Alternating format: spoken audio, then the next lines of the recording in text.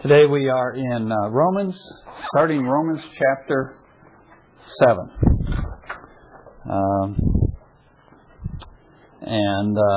Even though it is a chapter division, it really is a continuation of the things that Paul has been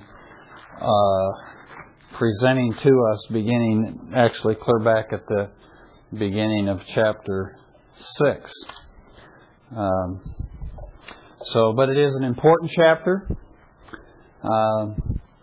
It's a chapter that a lot of people think a lot about. I was out at the lake the other day studying. I was sitting there actually in my vehicle looking over the lake, and I had a big old commentary of Romans in my lap and my notes there beside me, and some guy walked up to my vehicle he's parked over a ways away, and he came over, walked over to my vehicle, and so I rolled down the window, and he wanted to ask me some questions about hiking trails or something. But I happened to be wearing that T-shirt I have that a friend had given me that's written in Greek, "Preach the Word." It says in Greek. He'd picked it up at the seminary and given it to me, and so this guy's standing there, and he looks at my T-shirt, and he says, now this is kind of a real kind of scraggly guy, and so he looks at me and he goes, "Is that Greek?" I went, "Well, yeah, as a matter of fact." It says, "Preach the Word." And he kind of looked a little startled, and I said, "It's from the Bible." He says, I know. And then we both at the same time said, "It's from Timothy," And so interesting. But in the course of the conversation, I just told him I teach a class here at Trinity, and he's apparently new to town. I don't know whether it's been 5 years or longer, but 5 or 40, yeah.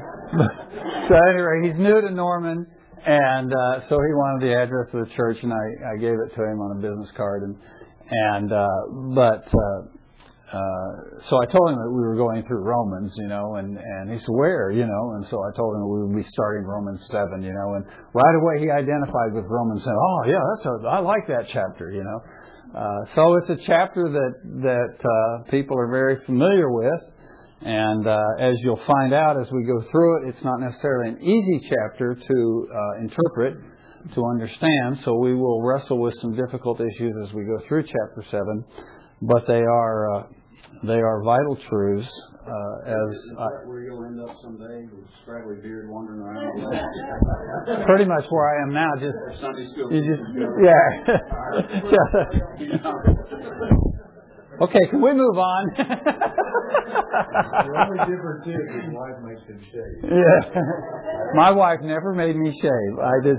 My son tried to, but that was another issue. So. But at any rate, so we are in Romans chapter 7. Last week we looked at the last part of chapter 6. I think we looked at about verses 16 through verse 23 of chapter 6. And because it really does all flow together, let's pick it up. I'm not going to go all the way back to the first of chapter 6, but it really actually starts there.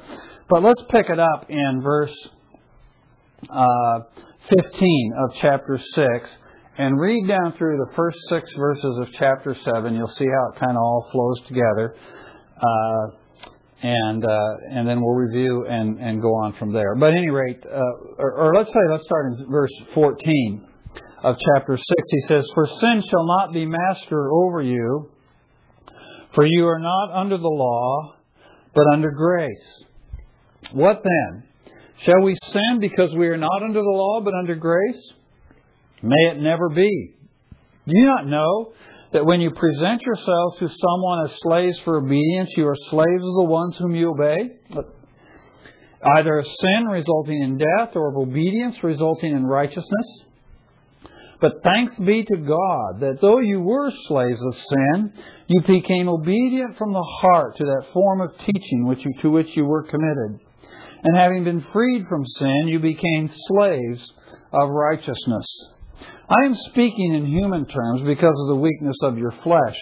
For just as you presented your members as slaves to impurity and to lawlessness, resulting in further lawlessness, So now present your members as slaves to righteousness, resulting in sanctification.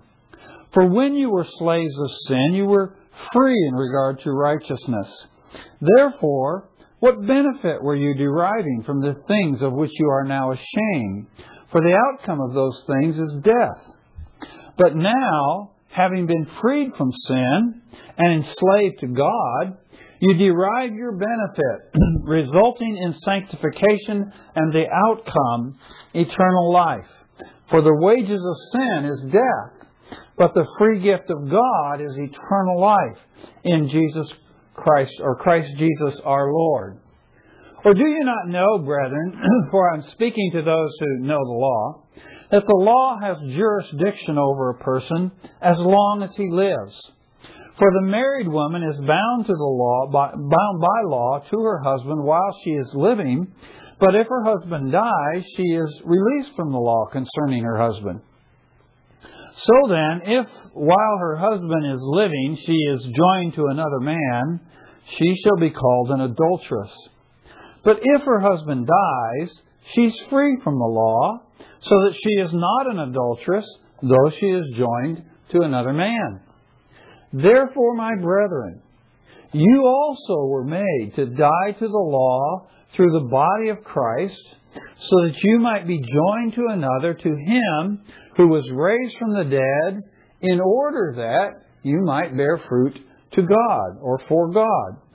For while we were in the flesh, the sinful passions which were aroused by the law were at work in the members of our body to bear fruit for death. But now we have been released from the law, having died to that by which we were bound, so that we serve in newness of the Spirit and not in oldness of the letter. Okay? Well, go back and look at that last part of chapter 6 from about 14, 15, 16, etc. on down through the end of the chapter, and let's see what can we remember that we talked about last week. Actually, I think last week we picked it up in verse 16, but anything stick in your mind from last week? And if not, we'll go back and do last week's lesson again. So.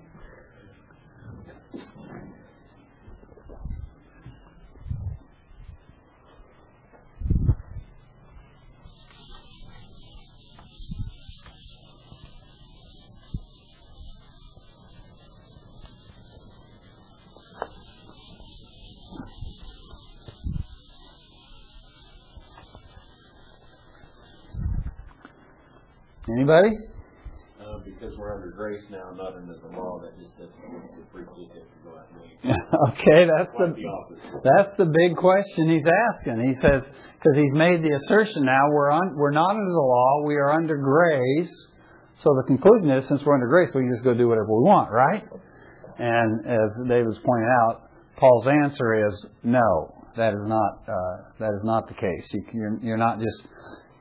You're not just free under grace. You just go and do whatever you want to do. Why not? What's his argument? I think we reiterated from even the previous week how if you can, today in society we think of complete freedom as autonomy, and if you actually are autonomous from God, that in and of itself is sin. So you're either in sin. The bottom line, you're either in sin or you're in righteousness. Okay. Good. So you are. So we really only have a choice of two slaveries. We can be enslaved to God, or we can be enslaved to sin. But there's no middle ground where we're just, quote, free to do whatever we like. Okay. So the idea of autonomy and being independent or free of God and free of sin at the same time is a misconception. It's not possible to be autonomous in that sense. Okay? So we have to choose between being a slave of God or a slave of sin. What else? What does Paul know? Or what is Paul confident of with regard to these people he's writing? That at the moment of conversion, there was obedience of heart and gladness. Okay. Responded that way and that they had learned a body of truth or a catechism at the time of their baptism, which was immediate upon their conversion. So there was stuff that they knew. Okay. And of course, the premise of everything you said is that Paul was confident that they were in fact believers. And that because they were believers, these things were true. That they had become obedient from the heart to this form of teaching, this catechism, this body of truth that they had been committed to, that they had been, in one sense, turned over to, and that their desire towards that body of truth was how do I want to say it? That it was from the heart. There was nothing coerced. There was nothing reluctant about it. But from their heart, they wanted to obey the truth that was given to them at the point of their conversion. Okay? Anything else? Because of the culture at the time, they were also very familiar with slavery, which is different from now. Okay. Okay. Good. Because sometimes the slavery was, the person themselves committed. Okay. So in some cases it was a volitional act to commit oneself into slavery for whatever reasons. And there were several reasons why somebody might choose to do that, to make themselves a slave to somebody. But that was a cultural reality that all these people were familiar with. So when Paul uses this example of slavery and of choosing whose slave you're going to be, they're of course very familiar with that in this first century era. They're very aware of how that could be. And Paul's point is that before we were saved, we were slaves of sin. That's just a given. There's nothing you can do about that. You were a slave of sin before you were saved. When you were saved, you were freed from sin and became, as he says, a slave of righteousness or a slave of God, a servant of God. That's what happened when you were saved. But does that mean now that I'm saved, that I could never once again live like I'm a slave of sin? You're shaking your head, Sarah. Why not? Okay. And this is important for us to understand. That the point that Paul is making all the way through Romans 6 is that though we have died to sin and we are now alive to God in the first half of chapter 6, and though we have been freed from our slavery to sin and now become slaves of righteousness or slaves of God, even though that's true, we still are free to make a choice as believers as to how we're going to live our lives. So on a daily basis, I can choose. Am I going to live my life like I'm a slave of sin, or am I going to live my life like I'm a slave of righteousness? And if I am a slave of sin, or if I live my life today as though I were a slave of sin, I am presenting the members of my body. I'm presenting my facilities as a human being. I am presenting my body, my arms and legs and eyes and ears and mouth and my gifts and my ability and my sexuality or whatever. I am presenting that as an instrument of unrighteousness or a weapon of unrighteousness when I choose to sin. But if, on the other hand, I exercise this new power that I have that was given to me when I was saved, to choose to continue to walk as one who is enslaved or bound to righteousness, then I am presenting the members of my body to God as an instrument or as a weapon of righteousness that God can use to accomplish His purposes. Brings up that whole idea of being a co-worker with God in what God is doing, and that's what's available to us. Okay, so those are some of the things that we talked about in chapter 6. Rick, along that line, yeah. What's the interaction between this is calling us enslaved to God versus children of God? Because the radio preacher this week say something. He was talking about Paul calling himself a slave of God, but he said, in the Scripture, God never calls us slaves; He calls us sons, or children. So how does that, what does it mean in the sense that we're a slave to God? And in fact, Jesus specifically makes that distinction at one point where he says, I no longer call you slaves, but I call you sons or children. Yeah. In Romans 8, it calls us sons and heirs. Yeah. Well, I think that's the key, that when we get to Romans 8, we're going to understand what it really means to be a slave of God. And it has to do with something that will be introduced in the verses we're looking at today, the concept of walking in the Spirit. So that we are in fact slaves in the sense that we are obligated and bound to God, but the relationship by which He relates to us is a relationship of sons and children. Does that make sense? You have some thoughts on it? Well, I don't know. Slavery has, in a sense, like you said, a bad connotation. Yeah. And it's not like God is an evil taskmaster. I'm only thinking enslaved in a sense means you're bound by the results that are going to happen to you. You can't do anything about the results. Mm-hmm. You're a slave to sin. There's nothing you can do about the results of sin. And enslaved to God, it's not that He's, demanding this. In a sense, He does. We obey His commandments. Yeah. In the sense that we're bound by the results that are going to happen. We're going to be sanctified. We're going to have eternal life. We're predestined to have these things that He's already said are going to happen. Well, that's a good point, and that's in fact one of the things we brought out last week. Is that one of the issues that Paul's talking about is the results of this whole thing. So I think that's true. I think the other thing we should remember is what he says in verse 19 there in chapter 6, where he says, I'm speaking to you in human terms because of the weakness of your flesh. And so in one sense, Paul seems to be almost apologetic that he's using this imagery of slavery. Just a second here. This imagery of slavery because he realizes what the negative connotations are. And so I think Paul in verse 19 is implying that he doesn't want us to draw from this passage these negative connotations that slavery typically has too. So I think both those points. Sarah?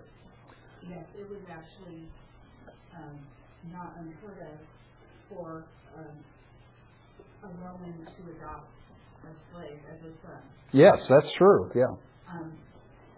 Ben-Hur was a fictional story. Yeah. But it was actually based on pretty solid research. Yeah, actually, it was pretty common for that to happen. Yes, yeah. Pretty common when there was no son that a slave could be adopted. Yeah. So, yeah. That, and they certainly would have been aware. In fact, we see that clear as far back as the story of Abraham. When Abraham doesn't have a son, and God makes that promise to Abraham, and so God says to him, well, what about Eliezer, his main servant in his house? What about if I give him the inheritance? So it's the idea of adopting him as a son. So all those things are things I think that play into that. That's a great question, Mike. Well, let's go. Oh, yes, Gary. Good question. We were slaves to sin. Now we're slaves to God. The Christian who goes back and offers up their members as instruments of unrighteousness, does that mean that we're slaves to sin again? Yes and no. Because he says, how do you like that for an answer? I'm going to run for office next week.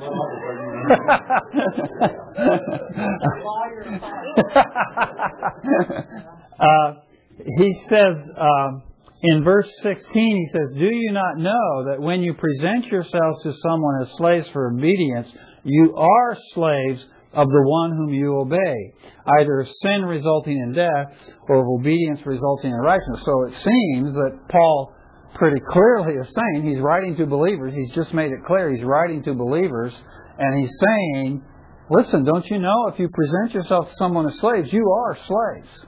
So there is a real sense in which even as a believer, if I present myself to sin as a slave, yes, I am enslaved. So the degree to which I go on doing that in my life, I become more and more enslaved to sin.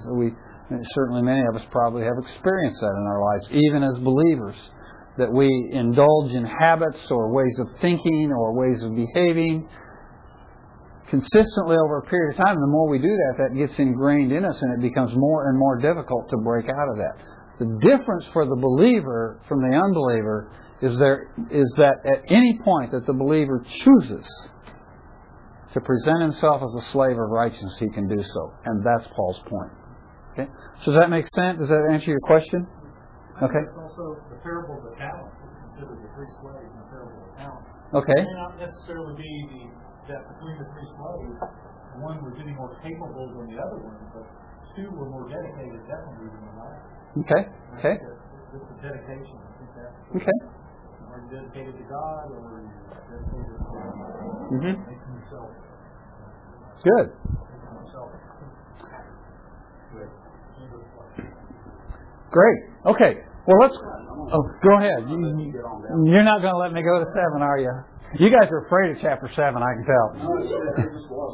I was thinking, prodigal son, he was slavery. He came back and said, I'm not worthy to be a son anymore. I was asked if maybe I can be a slave. Yeah. And as soon as before he could even ask that, the father said, look, my son is back. Yeah. It's almost like we've got to come as a slave. But when we come as a slave, God elevates us to a son. That's a great point. Yeah. Yeah. Yeah, that's a great point. Yeah. And present such an action on your part. Yes. Yeah. They understood that the slavery relationship was presented. Yeah. But now present yourself. So it's like, okay, it's your choice. Yeah. Yeah. Good. Great. Okay, well, let's pick it up in 7, and I want to look at the first 6 verses of chapter 7 as the Lord gives us time. Let me just read them again to you. Or do you not know, brethren, for I am speaking to those who know the law, that the law has jurisdiction over a person as long as he lives? For the married woman is bound to the law by her husband while he is living, but if her husband dies, she is released from the law concerning the husband. So then, if while her husband is living she is joined to another man, she shall be called an adulteress. But if her husband dies, she is free from the law, so that she is not an adulteress, though she is joined to another man. Therefore, my brethren, you also were made to die to the law through the body of Christ, so that you might be joined to another, to Him who was raised from the dead, in order that we might bear fruit for God. For while we were in the flesh, the sinful passions which were aroused by the law were at work in the members of our body to bear fruit for death. But now we have been released from the law, having died to that by which we were bound, so that we serve in newness of the Spirit and not in oldness of the letter. Now I want you to notice something there at the beginning of verse 1. He says, or do you not know, brethren? Does that ring any bells? Meaning, obviously, it should. Does that ring any bells when he starts out there in verse 1? Do you not know, brethren? Verse 16. Okay, verse 16 of what? Of chapter 6. What does it say there? Do you not know? Okay. Okay. And if you put on your thinking caps, there's another one. Where is it?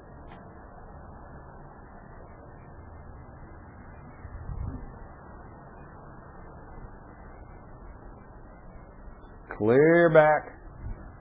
Early in chapter 6. Right? Verse 3. What does he say? Do you not know? Okay. So this is kind of a little clue that Paul gives us that he's kind of given us an outline. Now, I don't know if Paul wrote from an outline, but he's kind of given us an outline here. He's actually making 3 distinct arguments in relationship or in regard to the believer's relationship to sin. Okay. And in the first one, back in chapter 6, in verse 3, he raises the question, do you not know that all of us who have been baptized into Christ have been baptized into His death? And then over the next several verses, up through about verse 12, 14, in that area, he presents to us this argument that the believer's relationship to sin is that he has died to sin and he has now been raised to walk in a newness of life. So the first half of chapter 6 starts out, do you not know, brethren? in answer to that question, shall we sin that grace may increase? He says, what? Do you not know? And then he talks about how we're dead to sin, alive to God, first half of chapter 6. Then he makes that comment about not being under the law but under grace, and then the question comes up, well, shall we sin then because we're not under the law but we're under grace? And he launches into his second part of his little outline, if you want to call it that, in chapter 6. So in the last half of chapter 6, instead of talking about being dead to sin and alive to righteousness, the last half of chapter 6 is about what? Being what or what? Being a slave to sin or a slave to righteousness. So the first half of chapter 6 is dead to sin, alive to God. The second half of chapter 6 is slave to sin or slave to God. Okay. Now, in chapter 7, again the same question comes up. And again he says, or do you not know? So what we need to realize in chapter 7 is that Paul is continuing his argument from chapter 6. It has to do with our relationship to sin. And so when he says, or do you not know, brethren, and then he starts speaking about our relationship to the law. In chapter 6, it was our relationship to sin. But in Paul's mind, the subject of law and sin and death are all just interwoven together like this. You can't pull them apart. So whenever you talk about sin, Paul thinks about death. Or whenever you think about law, Paul thinks about sin. Okay? These things are all interwoven together. And what we're going to do in chapter 7 is figure out how it is that the law is so closely interlinked with the idea of sin and death. Okay? So that's what Paul's going to launch into in chapter 7. So all the way through chapter 7, we're going to be thinking about this question of the law. Okay? And we're going to have to think about it in the context of what Paul has already said in chapter 6. Now in chapter 7 in verse 1, when he says, or do you not know, brethren, he's taking us all the way back to the question that arose in verse 15, what then? Shall we sin because we are not under the law, but under grace? And he says, may it never be, do you not know? So, at the very beginning of chapter 6, he proposed this question, what? Shall we sin so that grace might increase? And he goes, no. And then in the middle of chapter 6, he goes, what? Shall we sin because we're under grace and under the law? And he goes, no. And then he gets to chapter 7, and what's the question? To which he answers no.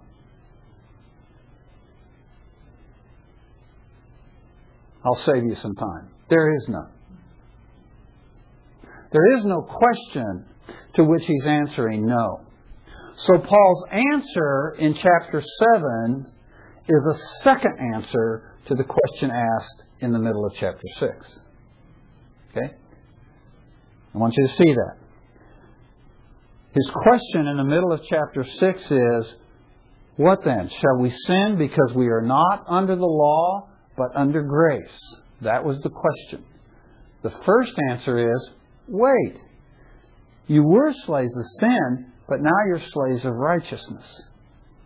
That was his first answer.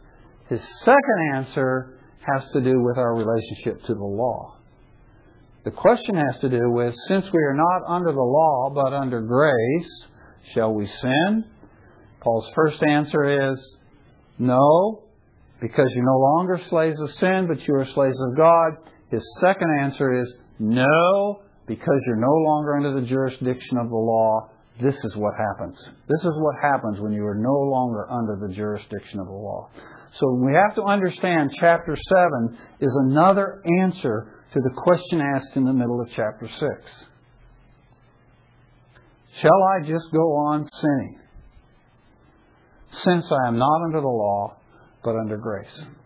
So, if I am not under the law, but I am under grace, what does that mean?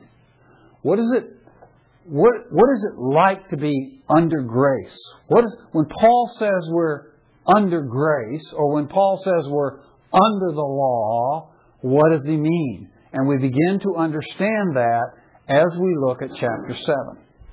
So he says, or do you not know, brethren, for I am speaking to those who know the law. So once again, he's just building on something he's confident the Romans know. Okay, you know this. This is something everybody knows. What is it that everybody knows?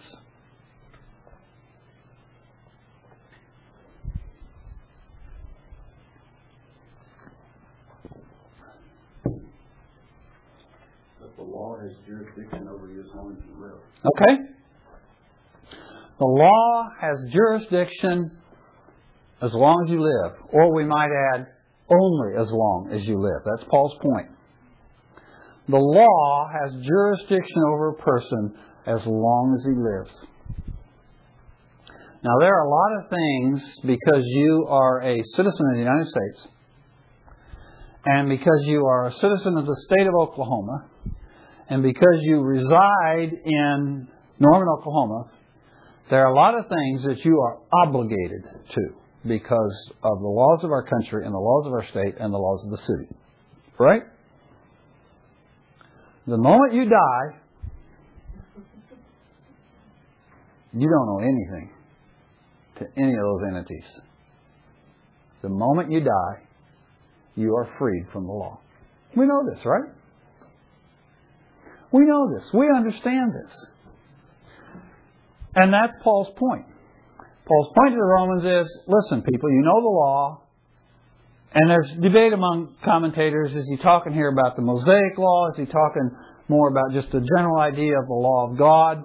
What is he talking about? I think actually, personally, I think he's doing both.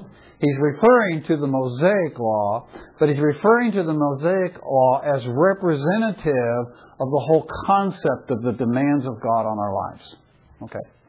And we'll explore this more as we go through Romans 7. But he's speaking kind of categorically here. And he's using the law of Moses as an example of the category of law. Okay. So he is, in his mind, he's probably thinking of the idea of the law of Moses. But you remember, in Paul's mind, from clear back early in Romans, we understand that everybody has the law of God written in their hearts, and he makes that very clear in Romans. So even though Paul's probably primary thought here is the Mosaic law, he's using it representative of this law of God that's written in our hearts. Okay. Now,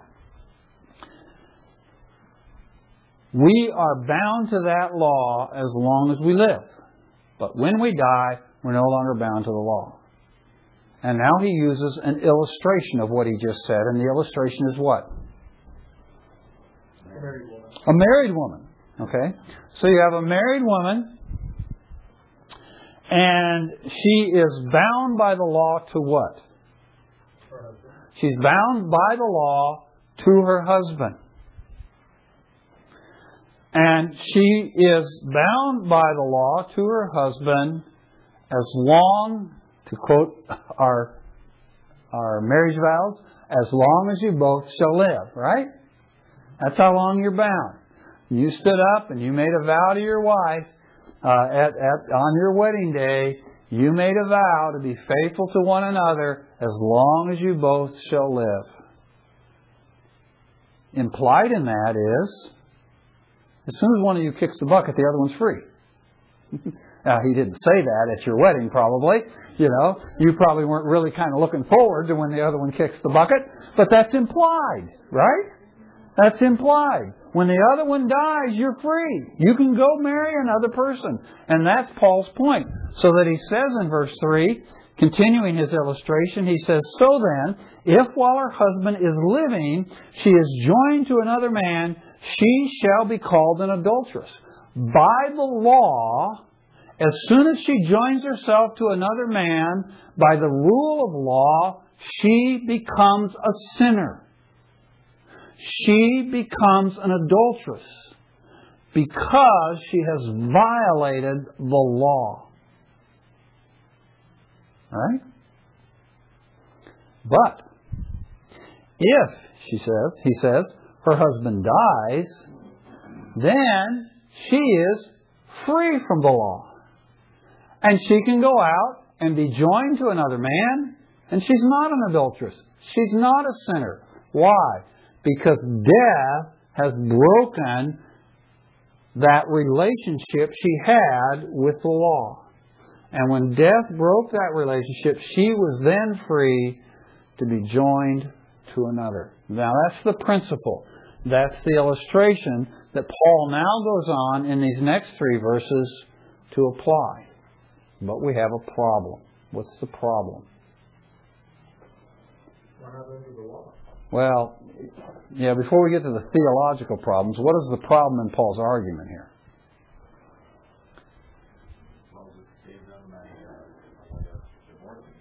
Well, yeah, but that's beyond the realms of his illustration here. Yeah, he's not dealing with that issue. Actually, the woman wasn't free to seek a divorce, but under the law. But there again, I'm asking a lousy question and trying to get a good answer. Notice in verse 4, therefore, my brethren, you also were made to die to the law through the body of Christ so that you might be joined to another. So he makes the application, right? And the application is what? You have what? You died to the law. You have died to the law. Okay. Now, thinking about the application in connection with the illustration, who in the illustration corresponds to you in the application?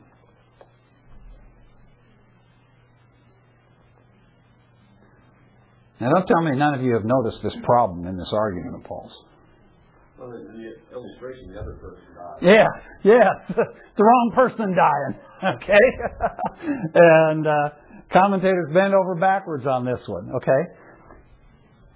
He says, you're bound to the law until you die. Okay? And then you're not bound to the law. So a person's bound to the law as long as they live. Okay? And then when they die, they're not bound to the law. And then when he gets to his illustration and his application, it's not the person who's bound who dies, it's the other person who dies. You see what I'm saying? So in other words, we're talking about the wife being freed, but the wife didn't die. The husband died. Right? Gary? But doesn't the wife die to the law when her husband dies? Well, yes. Exactly, and that's my point. Is what we have here is we have an illustration or we have an allegory. Okay. And when you are interpreting allegory or parables and allegories are different, but it's the same idea. They're illustrations or ways of understanding somewhat abstract truths. Okay, so we're given these illustrations in Scripture or allegories or parables, and when they are given to us in Scripture, they almost invariably are given to us with one point to make. So when Jesus teaches the parables, oftentimes one of the mistakes people make in interpreting the parables of Jesus is they try to do what we call make them walk on all fours. Which means we try to find something corresponding to every element in the parable. Some spiritual truth corresponding to every single element in the parable. Okay? But that's not what parables are. Parables are meant to communicate one truth. And if you try to make a parable communicate more than Jesus intended it to communicate, you're going to misinterpret Scripture. Okay. So when you're interpreting allegories and parables and illustrations in Scripture, ask yourself, what's the point? And make that correspondence between the illustration and the point that the writer is making or the speaker is making, and then take that point and do with it what God wants you to do with it, and don't work yourself overtime trying to make some kind of correlation between every aspect of the illustration. Does it make sense? You understand what I'm saying? Okay? So in this case, commentators get all worked out, and some commentators even get derogatory of Paul. And Paul's so clueless, he has no idea how to write a good illustration. It's absurd what they say. Paul just has one point that he's trying to make in this illustration, and the point is what? That you're no longer tied to sin. Because of? You died to Christ. Because of death. Death breaks the bond to the law. That's his point. Whether it's the husband dies or the wife, that's not the point. The point is that death has severed the relationship to the law. And so when He comes to us and He applies His illustration to us, He says, you also have been made to die to the law through the body of Christ. It's that same idea we got back early in chapter 6, right? About, when you were baptized into Christ, you were baptized into His death. So the idea is, because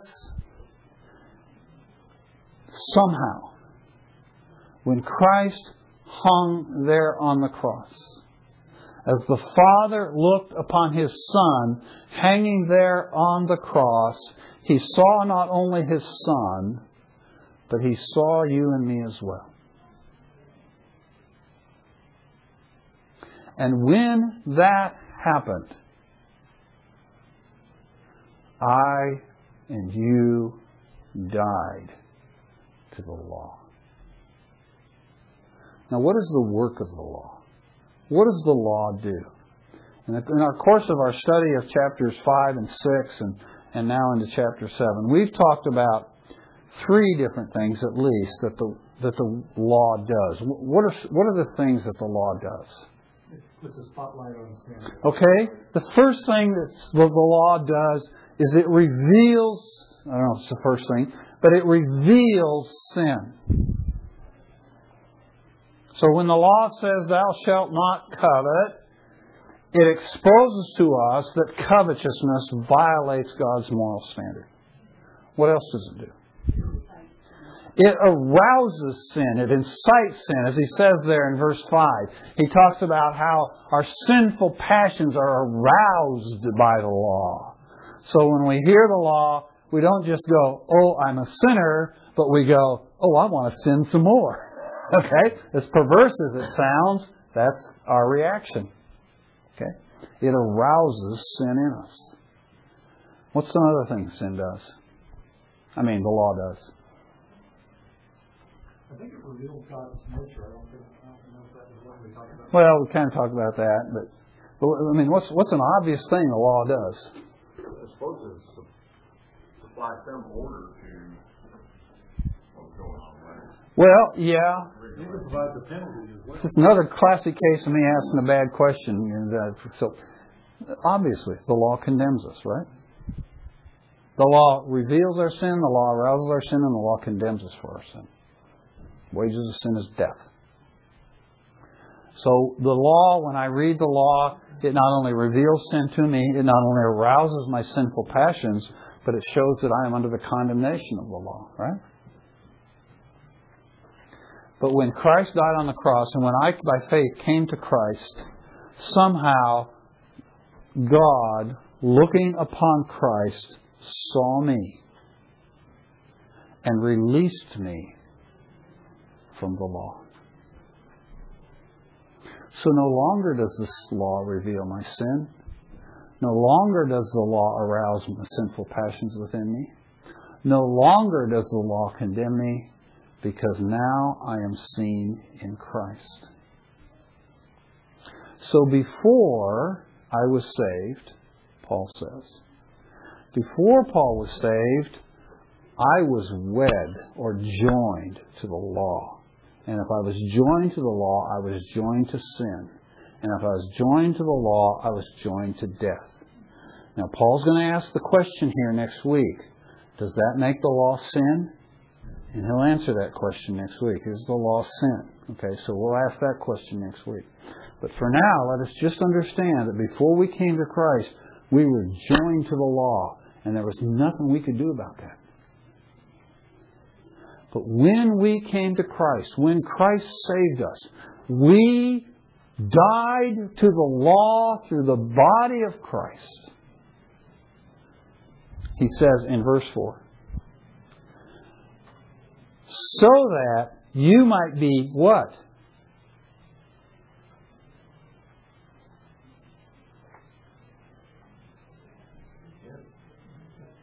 So that you might be what?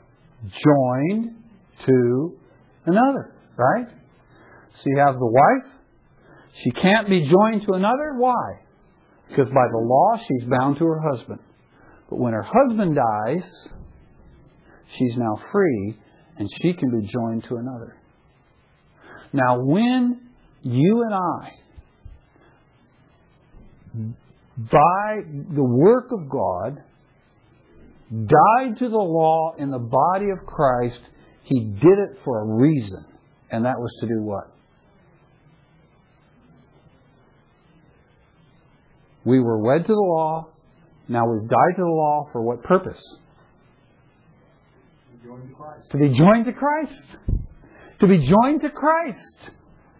To be joined to Christ. It's the same thing that we saw in chapter 6. That there's not just the negative, you're dead to sin, but you're alive to God. It's not just the negative that you're no longer a slave of sin, but now you're a slave of righteousness. There's always this positive that accompanies the negative. And it's always the positive is the reason that the negative has been destroyed or done away with or ended. The reason we died to sin was in order that we might live to God. The reason we were freed from slavery to sin is so that we could be slaves of God. And the reason that we have died to the law is so that we could be married to someone else. So that we could be joined to Christ. In order that we might bear fruit to God. Now the reason He did, let me say it this way. We have been joined to Christ so that we can bear fruit to God. And when you think fruit to God, think Galatians chapter 5. The fruit of the Spirit is love, joy, peace, gentleness, etc., etc. Galatians 5, 22, 23, okay? Think of that, okay? That's why we died to the law. So that we could be joined to Christ.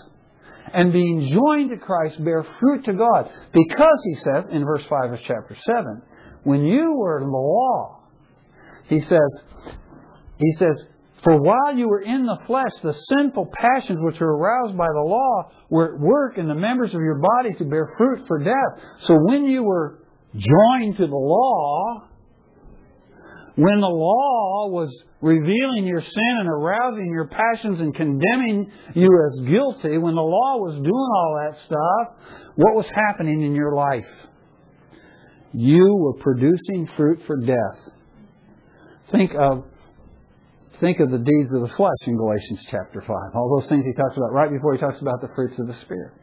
That was the characteristic of your life. But you died in Christ. You died in Christ to that, in order that, so that you can just kind of be free and just go on and just live your life, just do whatever you want to do. No! So that you could be joined to another.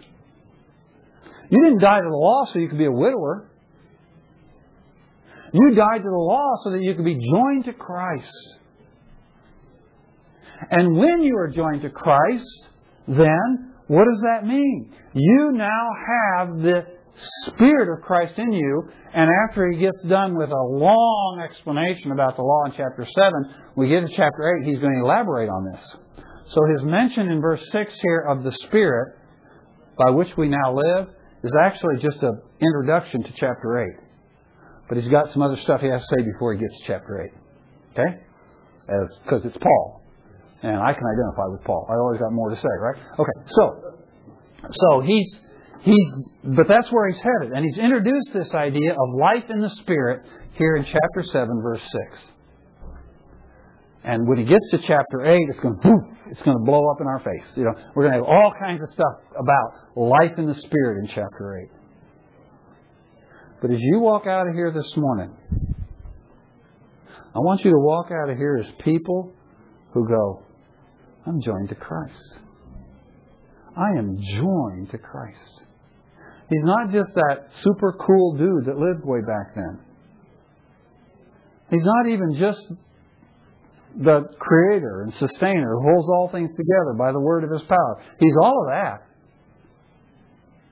But here's the remarkable thing. That though you were a sinner under the domain of the law, He made you die to the law so you could be joined to Him.